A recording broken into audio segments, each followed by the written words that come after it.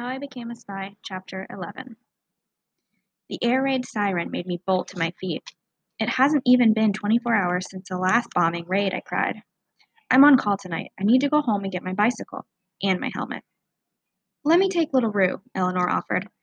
I know where the Mayfair command post is. We can run and meet you there. That will save you some time. But it'll be fine. She likes me. Eleanor grabbed LR's lead. It's not like I'm going to steal her. I hesitated, but only for a second. I couldn't afford to be late again, and I could ride faster without LR in the basket. All right. Once I get my bike, it'll take me less than 5 minutes to reach the command post. Let's go, little Rue. And Eleanor was off, LR trotting behind her. The flat was empty. Dad wasn't back. I pulled on my helmet and grabbed my torch.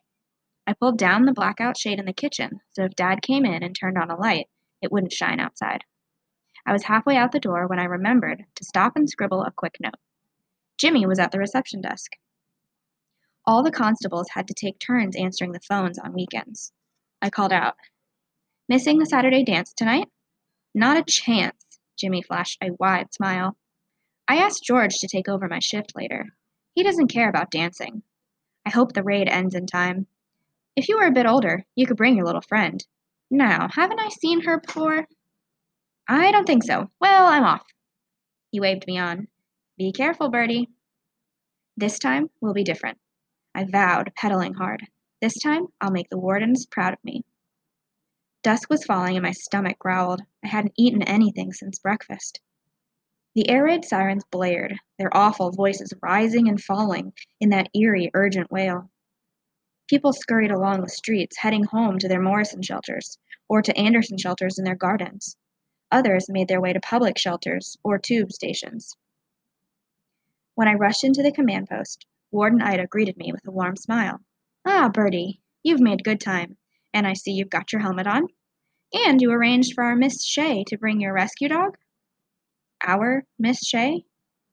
You know Eleanor?" "A little. She volunteers with the PDSA, the People's Dispensary for Sick Animals. You know, the folks that rescue animals from bombed-out houses.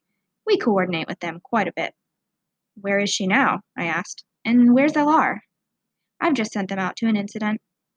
The phone on the desk jangled sharply. Warden Ida held up his hand. "Hold on a minute."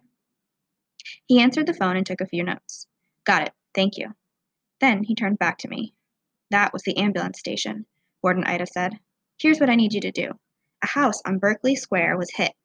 Let the rescue team know I'll be there. There will be a short delay, but the ambulance will arrive as soon as possible." "Yes, sir. I can be there in 2 or 3 minutes."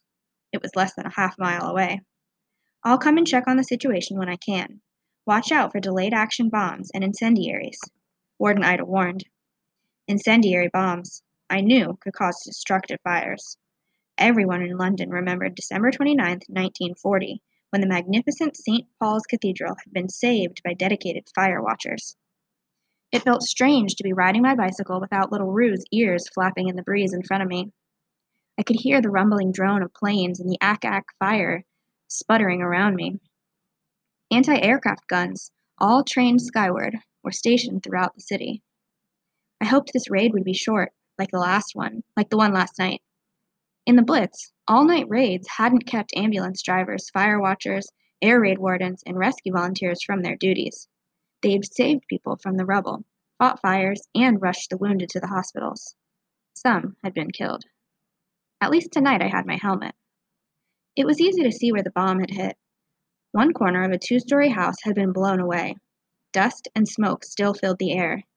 I threw down my bicycle and Eleanor came running toward me, wearing a tin helmet with PDSA Rescue stenciled on it. She must have been carrying it in her knapsack all day. Eleanor was better prepared than I was. "Where's little Rue?" "Oh, Bertie, the rescue team needed her." Eleanor's cheeks were flushed red from running in the cold air. "2 small children on the first floor are trapped inside with their mother." She touched my arm as we hurried toward the building. "I'm sorry. I wanted to wait until you got here. But you should have seen little Rue. She really wanted to help. And everyone says the heavy rescue men are the best. They work in construction and know how houses are put together." I swallowed hard. I wish I'd been here. She's just so little. We got as close as we could. Then the waiting began. The minutes seemed endless. 10, 15, 20. The all clear sounded. After that, a crowd began to gather. Neighbors emerged from nearby houses or stopped to look as they returned home from shelters. People huddled close in the cold and spoke in whispers. Silence was important. The rescue workers had to listen for sounds from the survivors. We all waited for a whimper, a cry, an excited shout that meant someone had been found alive. The man who took little Rue inside said she was a silly-looking thing, but I stood up for her, Eleanor whispered. I said LR was as good as Rip and Rex, those famous rescue dogs from the Blitz. We learned about them in my PDSA training. She patted my arm awkwardly. Sorry, Bertie, I talk a lot when I'm nervous. It's all right. I dug my fingernails into my palms. My stomach was in massive knots. I stood on tiptoes and tried to peer into the hole where the front door had been. Where do they think the children are? I heard a neighbor say the family has a Morrison shelter in the kitchen, Eleanor said softly. I guess the problem is getting them out without more of the building collapsing. Somewhere inside, a man shouted, Watch out there! Then we heard a piercing yelp of pain. The secret word for this chapter is monkey. Write it down. Remember it.